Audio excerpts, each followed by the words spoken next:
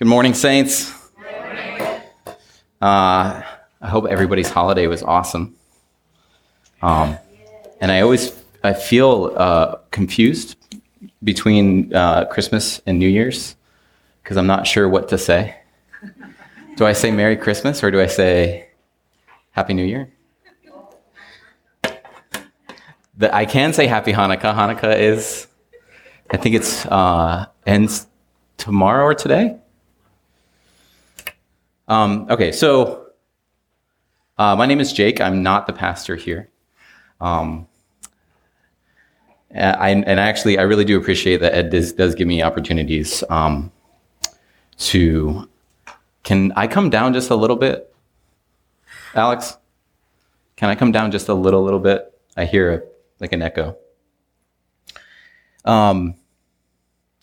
I'm really grateful that Ed gives me the opportunity to kind of come up here and share my heart. Today, we're actually going to look at the book of Jonah. And oftentimes when Jonah gets preached, it's preached in a series. Because even though it's a really small book, there's lots there. There's a ton of stuff there. I'm not going to preach a series. Because there's some specific things I want to focus on when looking at Jonah. So I'm going to have the challenge of being able to, I have to summarize the entire book for you guys without actually reading it out. And then kind of going into the things that I'm seeing in Jonah and the reason why I want to talk about it and why it's been on my heart for the past month or so. But before we do this, I'm going to pray. God, thank you for the character of who you are. Thank you for being a gracious and merciful God who is slow to anger and full of loyal love.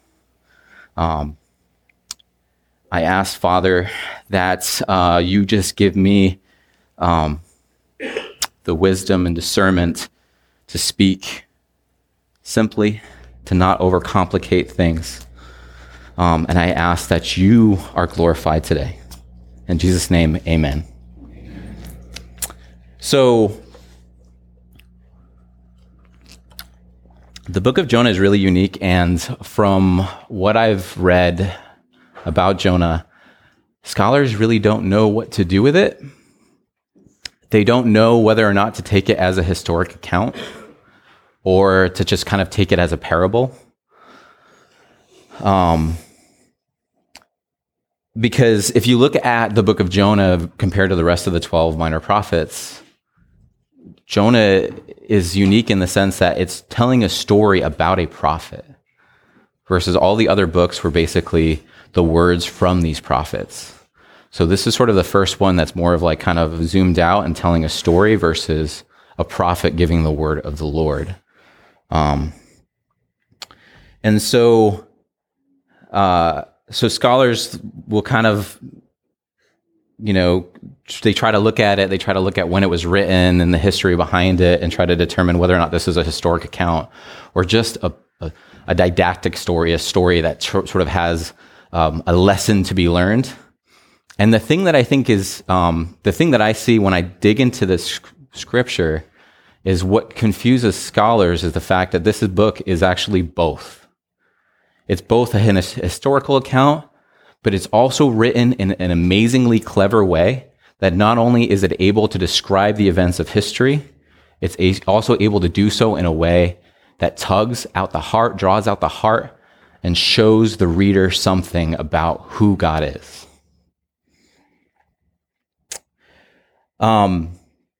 One thing that jumped out at me when I was digging through the book of Jonah is that there is something I could be talking about that's extremely relevant to our day and age.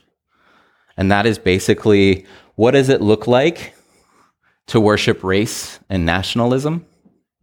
I'm not going to go into that because the thing I want to focus on is actually Jonah's relationship with himself. I want to look at where Jonah is getting his identity from, and I also want to look at how God relates to Jonah. I bring up those things, though, because if you want to explore this book and look at those themes, I think there's actually a lot to be learned. And so I'll just leave it at that. So, high level view of Jonah. Jonah mirrors itself. So chapters 1 mirrors chapters 2, chapter 3 mirrors chapter 1 mirrors chapter 3, chapter 2 mirrors chapter 4. You're seeing the same things play out in sort of different ways. There's a mirror, okay? So chapter 1, you basically see where Jonah receives a message from God. Jonah responds to this message by running away, going and getting on a boat to Tarshish. So he goes in the opposite direction of Nineveh. The word from God is basically saying, hey, I need you to go to Nineveh. Their evil ways have come to my attention, and I need to do something about it. I can't ignore them any longer. So he asks Jonah to go, and Jonah responds by going the opposite direction. While Jonah is on the boat, God sends a storm, and in the storm, the pagan sailors are trying to do all they can to figure out why this storm is happening and how they can save their lives. And so here I'm going to dig into scripture just because it's going to be relevant to what I talk about later. So in Jonah chapter 1, verse 5 through 13, in the ESV translation, this is what it says.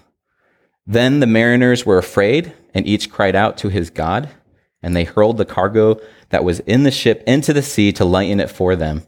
But Jonah had gone down into the inner part of the ship and had laid down and was fast asleep. So the captain came and said to him, "What do you mean, you sleeper? Arise, call out to your God. Perhaps the God will give a thought to us, and we may not perish." And they said to one another, "Come, let us cast lots, that we may know on whose account this evil has come upon us." So they cast lots, and the lot fell on Jonah. Then they said to him, "Tell us on whose account this evil has come upon us. What is your occupation, and where do you come from? What is your country, and of what people are you?" And he said to them, "I am a Hebrew, and I fear the Lord, the God of heaven, who made the sea and the dry land." Then the men were exceedingly afraid and said to him, "What is this that you have done?" For the men knew that he was fleeing from the presence of the Lord because he had told them. Then they said to him, "What shall we do to you, that the sea may quiet down for us?" For the sea grew more and more tempestuous. He said to them, "Pick me up and hurl me into the sea, then the sea will quiet down for you, for I know it is because of me that this great tempest has come upon you." Nevertheless, the men rowed hard to get back to dry land, and they could not, for the sea grew more and more tempestuous against them. So the men on the boat prayed to the Lord. So that's 5 through 13. And so the summary of basically what happens next is that even though Jonah says hey, throw me in the sea, the men on board don't want to do that. Because in a way, the men on the boat are actually more reverent of God than Jonah is. And so they are doing all they can because they don't want Jonah's blood on their hands. And then finally what they do is they cry out to God. They cry out to the Lord and say, "Please wash our hands of this. We don't want this man's blood on our hands. Do as you will." And so they throw him overboard. The sea's calm, and God sends a big fish to swallow him up. That is chapter 1. So you have sort of God's calling to Jonah and Jonah's sort of reaction and interaction with people that are not Hebrew. Now we go into chapter 2, where this is where we see sort of the state that Jonah is in. In chapter 2, we see a psalm that he lifts up to God. And so in Jonah chapter 2, verse 2, it says, "I called out to the Lord out of my distress, and he answered me. Out of the belly of Sheol I cried, and you heard my voice. For you cast me into the deep, into the heart of the seas, and the flood surrounded me. All your waves and your billows passed over me. Then I said, I am driven away from your sight. Yet I shall again look upon your holy temple. The waters closed in over me to take my life. The deep surrounded me. Weeds were wrapped about my head.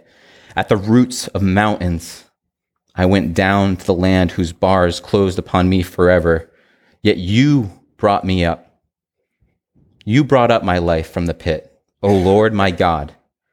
When my life was fainting away, I remembered the Lord, and my prayer came to you into your holy temple.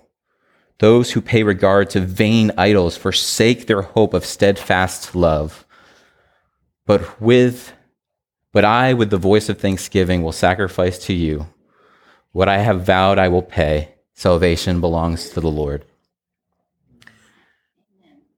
There's a lot that is happening here in this prayer, in this psalm, that shows sort of Jonah's state of mind and where he's at, what he's able to see, and what he's not able to see.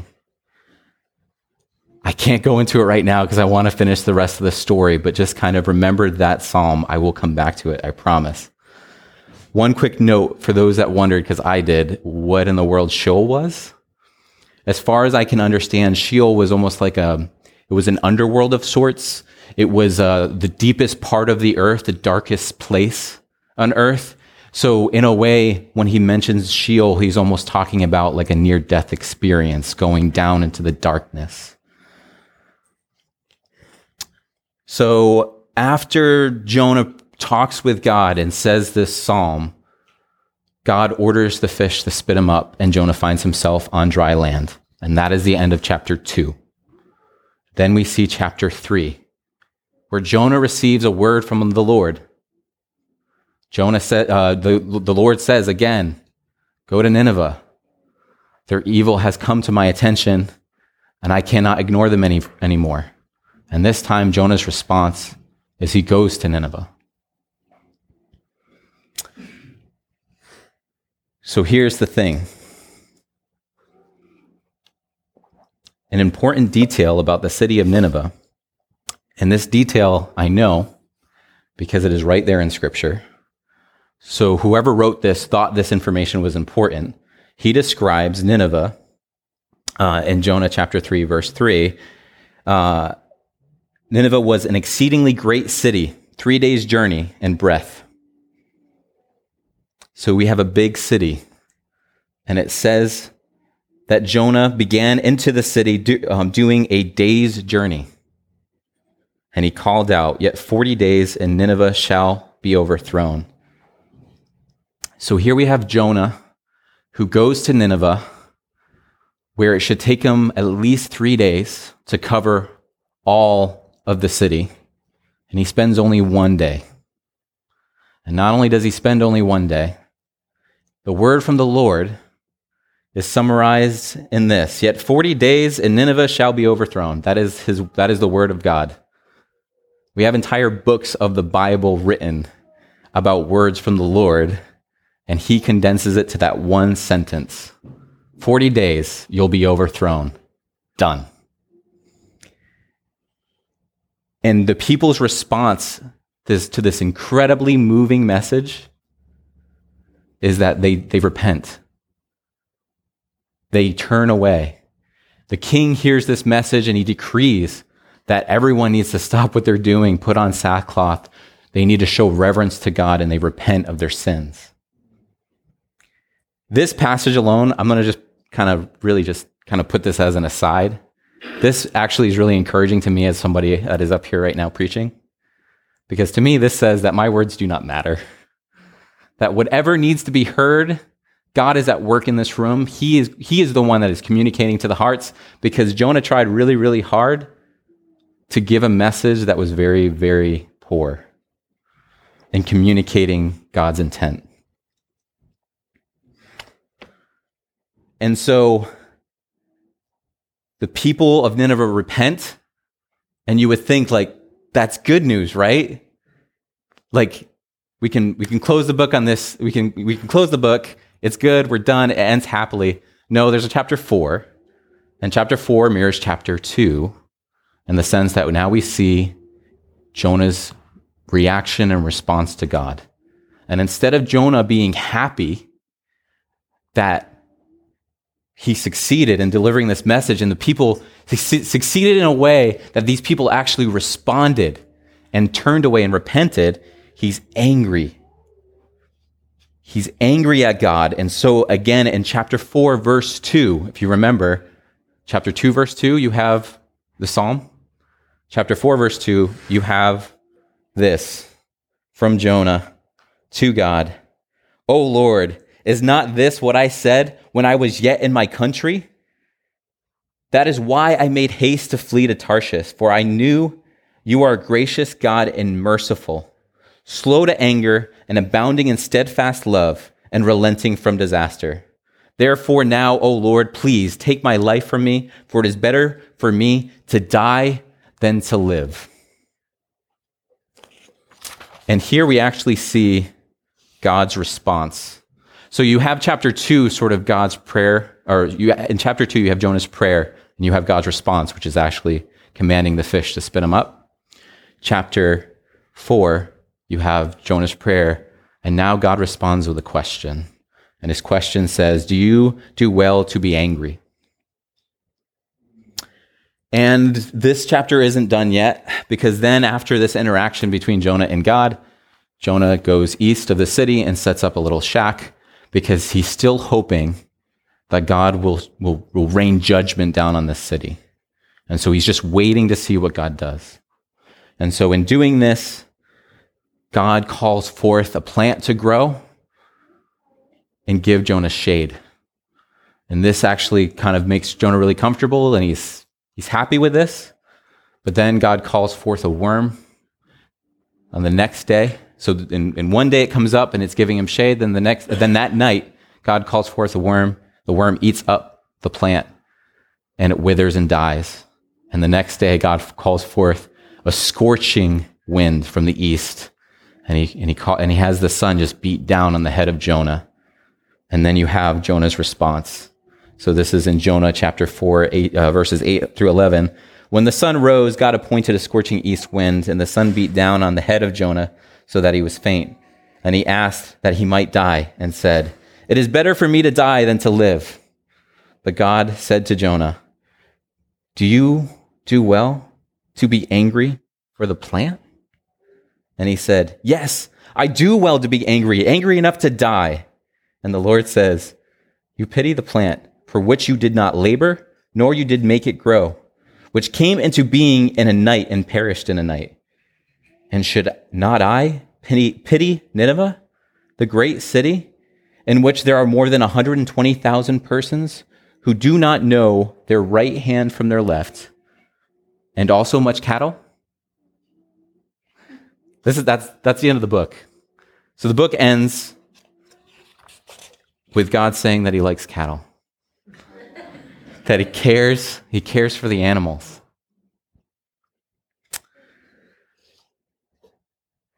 I think there is so much in this interaction that reveals about God. This book, we often have a tendency to focus on like the miracle that was this big fish that came to swallow Jonah, or we focus on Jonah himself. But Jonah is not the hero of the story. God is the hero of the story. This book is about God. And with that said, I'm not actually focused on Jonah, because I think there's something to be learned about this interaction between Jonah, the way he views himself, and his relationship with God.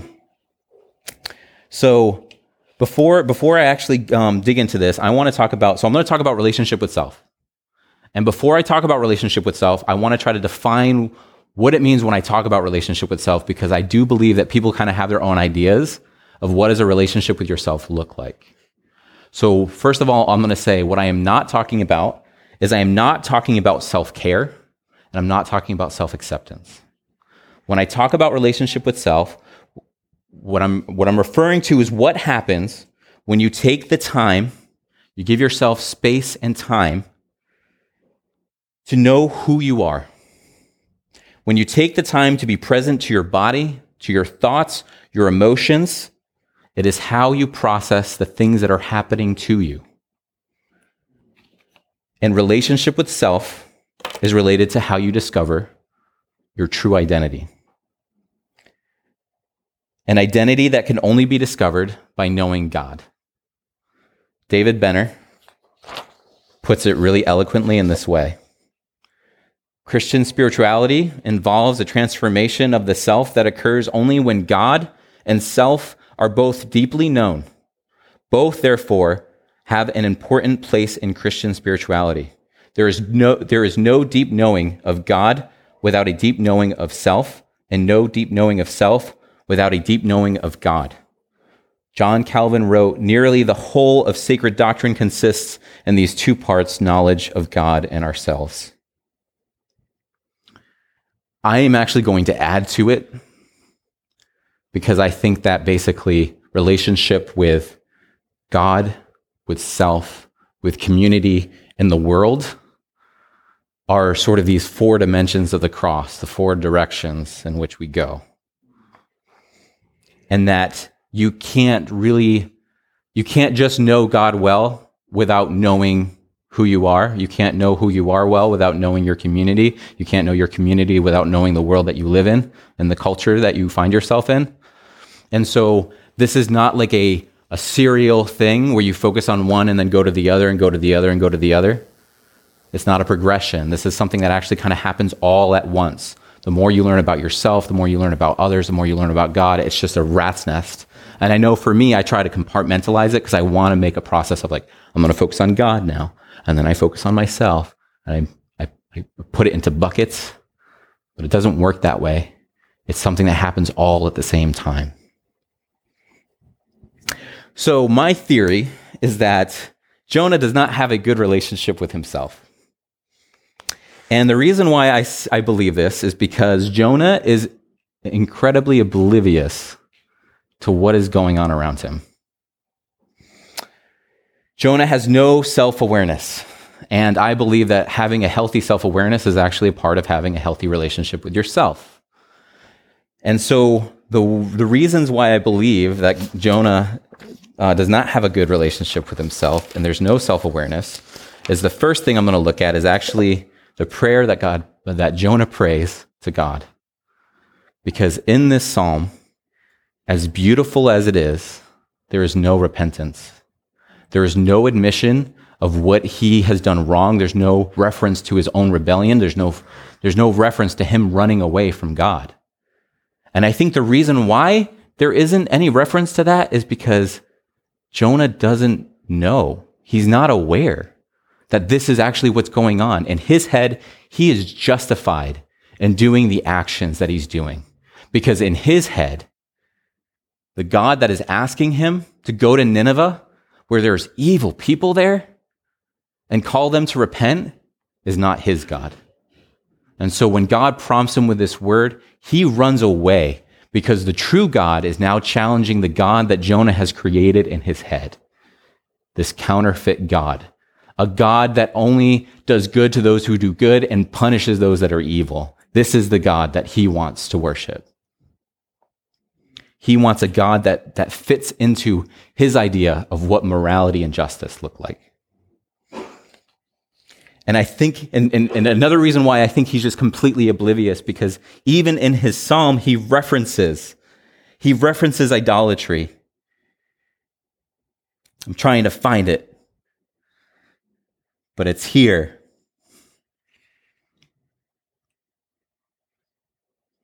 Those who pray regard to vain idols forsake their hope of steadfast love. Jonah's praying a prayer to himself and he doesn't even know it. He says, those people that they pray to the vain idols, they don't understand your steadfast love. And yet this is what he's doing. He's worshiping something that is not God. And so he's not aware. Another reason why I think that, and this is the part where I get all confused in my notes. Okay, so the other reason why I don't think that Jonah has good self-awareness is when the sailors start to interrogate Jonah, when they start asking him questions. Because it basically, like, they ask him these three questions. What is your occupation? Where do you come from? What is your country? And of what people are you? This is basically, what is your purpose? What is your mission? Where is the place that you call home? And of what, who are your people? What race are you? And of these three questions, he answers the one about nationality first. His response is, I am Hebrew. I think that's significant. Because I think Jonah is putting his race out front as the most significant part of his identity. One commentary puts it like this: since Jonah identifies himself first ethnically, then religiously, we may infer that his ethnicity is foremost to his self-identity. This indicates that Jonah is clinging to an identity that prevents him from seeing himself. Timothy Keller puts it this way: here is Jonah, a prophet of God with a privileged position in the covenant community, who is at every turn obtuse, self-absorbed, bigoted, and foolish, yet he doesn't seem aware of it at all. And for those who are wondering what obtuse means, I had to look it up. It says annoying, insensitive, or slow to understand. That's what obtuse means. So how does this happen? When you place your value and your worth in anything that is not God, it will always result in brokenness and sin. I believe a lot of this hinges on this lie that we believe that what we do makes us who we are. The reason why I believe that this lie is apparent in our society is that when you work with wires in a house, electrical wires, you're called an electrician. When you work with plumbing, you're called a plumber. And when you sin, you're called a sinner. I think one of the ways in which we perpetuate this idea that what we do makes us who we are is when we describe ourselves as sinners saved by grace. We are not defined by our sin. We are not sinners saved by grace. We are saints who sin. This is important because it's putting our identity in something that is not us. We need to understand, this is a really important thing to understand. We need to understand who we are. We are saints, redeemed by Jesus. We are children of the King. That is our identity. If we put our identity in anything else, we will always fall short and we will always fail. Last quote from Timothy Keller, I promise. This is what he says. If you get your sense of worth from how courageous you are, it will be traumatic to admit to any cowardice at all. If your very self is based on your valor, any failure of nerve would mean that there would be no you left. You would feel you had no worth at all. Indeed, if you base your identity on any kind of achievement, goodness, or virtue, you will have to live in denial of the depth of your faults and shortcomings. You won't have an identity secure enough to admit your sins, weaknesses, and flaws. An identity based on your own achievement and performance is an insecure one. You are never sure you have done enough. That means, on the other hand, you cannot be honest with yourself with your own flaws.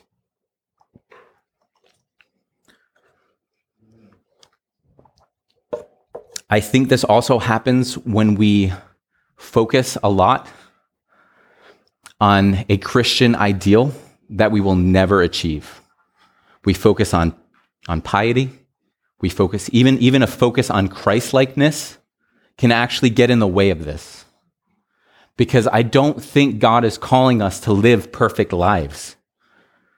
I think God is calling us to live in relationship with Him. He's calling us to be present to Him, what He is doing in our lives, what He is trying to reveal to us and show us. The problem isn't the things that are going wrong. That's not necessarily what God sees.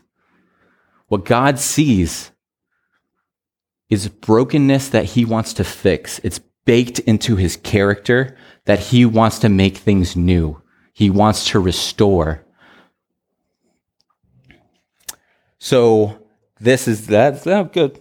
I'm going to go into basically how Jonah relates, or how God relates to Jonah.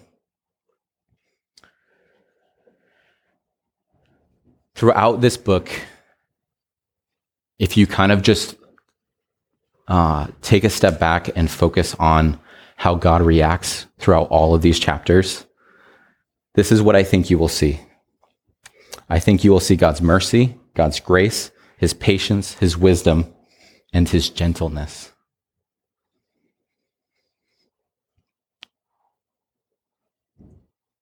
So,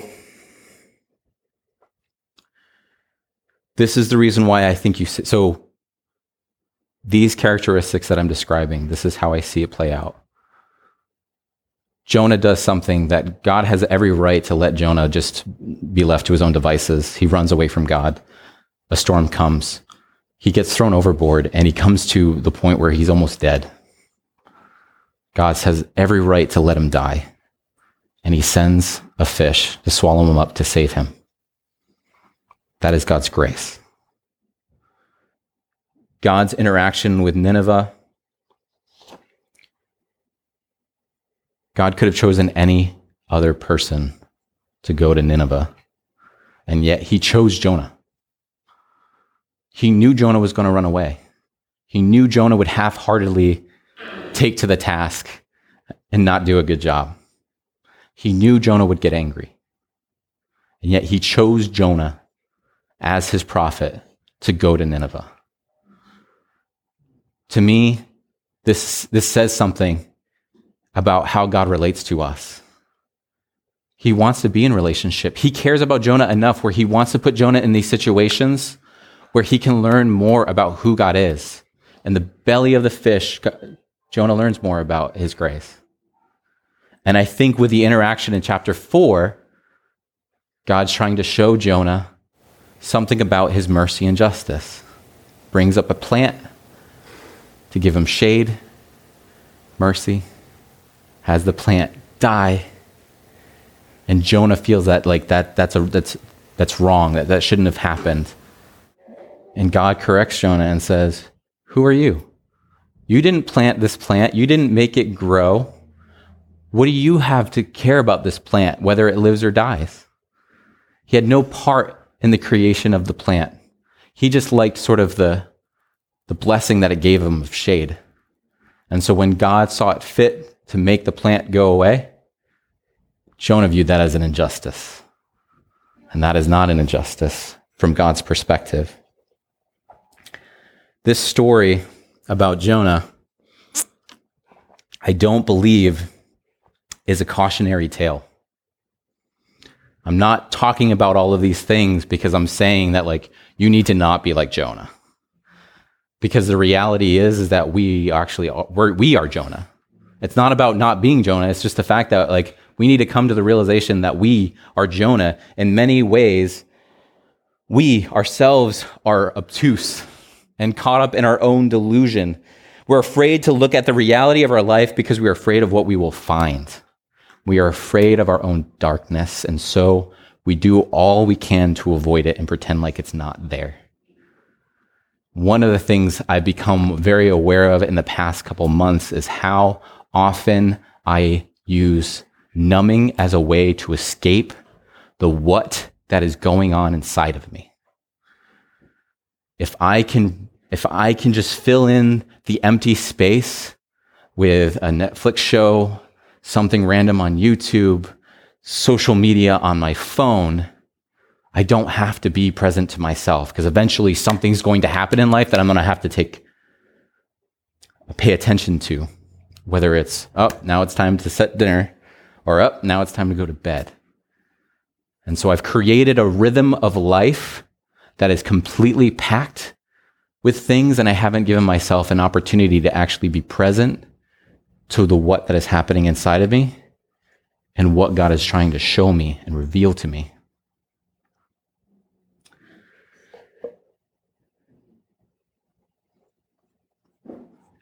Because the other thing too is that if I'm being really honest with myself, if I give the time to actually be present to the dark things that are inside of me, the things that I know are wrong, like the things that come at me when I look in the mirror and I see myself, like I'm afraid of what I'll find when I go into those dark places. But the reality is that God can see those dark places. In Psalm chapter 139, verse 12, it says, "Even the darkness is not dark to you." Referring to God, it says, "Even the darkness is not dark to you. The night is bright as day, for darkness is as light with you." God's not afraid of darkness. And actually, as a matter of fact, he wants to go into that darkness and he wants to make it light. So the other thing that I also want to point out is that Jonah is angry at God, and he says what he says, and God's response is a simple question. And it's not even the question that I personally would ask. If I was in this situation interacting with Jonah, this is not the question that I would ask him. If I was in the situation, most likely I would ask him a question of, why did you run away? Why did you go in the opposite direction? Or why are you putting value into something that is not God? These are the questions that I would ask him. Instead, God asks Jonah, do you do well to be angry? That's his response, a question. To me, this shows how gentle and prompting God is. And it's the second interaction that I actually feel like this is where God actually starts to dig in and to reveal something to Jonah that he just did not see before. Because in the last interaction, when after the plant, Jonah again says, I'm so mad about this, I'm mad enough to die. And again, God asks him, do you do well to be angry? And then he explains. I'm going to go back to that verse because I think it's actually really, really cool. We're going back to it again. So he says, do you well to be angry for the plant? And then he says, you pity the plant for which you did not labor, nor did you make it grow, which came into being in a night and perished in a night. And should I not pity Nineveh, that great city in which there are more than 120,000 persons who do not know their right hand from their left, and also much cattle? To me, this is revealing that, and I think it's interesting because God's referring to the people of Nineveh who actually repented. And he's saying that they don't know their right hand from their left. And Jonah doesn't know his right hand from his left. This is a reflection of Jonah in a sense. And then he refers, there's a lot of people down there. Why would I destroy a city when there's so many people who they're oblivious. They don't know what's going on. They're just not aware. They don't know what they do. And plus the animals. This to me shows that God cares about his creation. All right. One last point, and then I can wrap up. So the thing I think is amazing about the way in which God interacts with Jonah is the fact that he's not just telling Jonah stuff and information and knowledge that he needs to know. Because obviously, it's not going to get there in his head. Because he's oblivious. He doesn't see what God is actually talking about. Instead, God puts Jonah into situations in which he can experience these things. He can experience God's grace. He can experience his mercy and his justice. Because as much as we would like, this isn't an intellectual exercise that we are talking about. I'm not saying, guys, just go out and be firm in your identity. Just tell yourself that you're a child of God. That's not going to work. You can tell yourself that all you want, and it's not going to make a difference. This is an experience. It's experiential. We have to experience this relationship with God firsthand for ourselves. And I feel like oftentimes what we do is just like we use phones and other things to numb, we also like to put other things in front of us and God. We will put up a pastor. We'll be like, well, I get fed from this pastor, or a Bible study, or a community group, or fill in the blank program. But the thing is that I am no different than any of you guys in this room. The access that I have to the Father is the same access that you guys have. You guys have direct access. You can go to the feet of the Father and pray and live in relationship with him. You don't need a program. You don't need a church. You don't need a community group. A church, community group, and all of these programs, what they are they're outputs of your relationship with the Father. You participate in these things because of the relationship that you have with him, not to maintain the relationship that you have with him. And so that is why I love communion. And this is the time where I can be like, hey guys. Because God in his genius understands that this isn't purely an intellectual experience, that we need to actually do something, experience something. And so he's given us something experiential for us to respond to today and every week. Communion is our response to the what that is happening in our lives, the way in which God is at work. Every week we have crackers that represent his body that was broken. And we have grape juice that represents his blood that was spilled on our behalf. The communion table represents the reason why we can be so confident in our identity.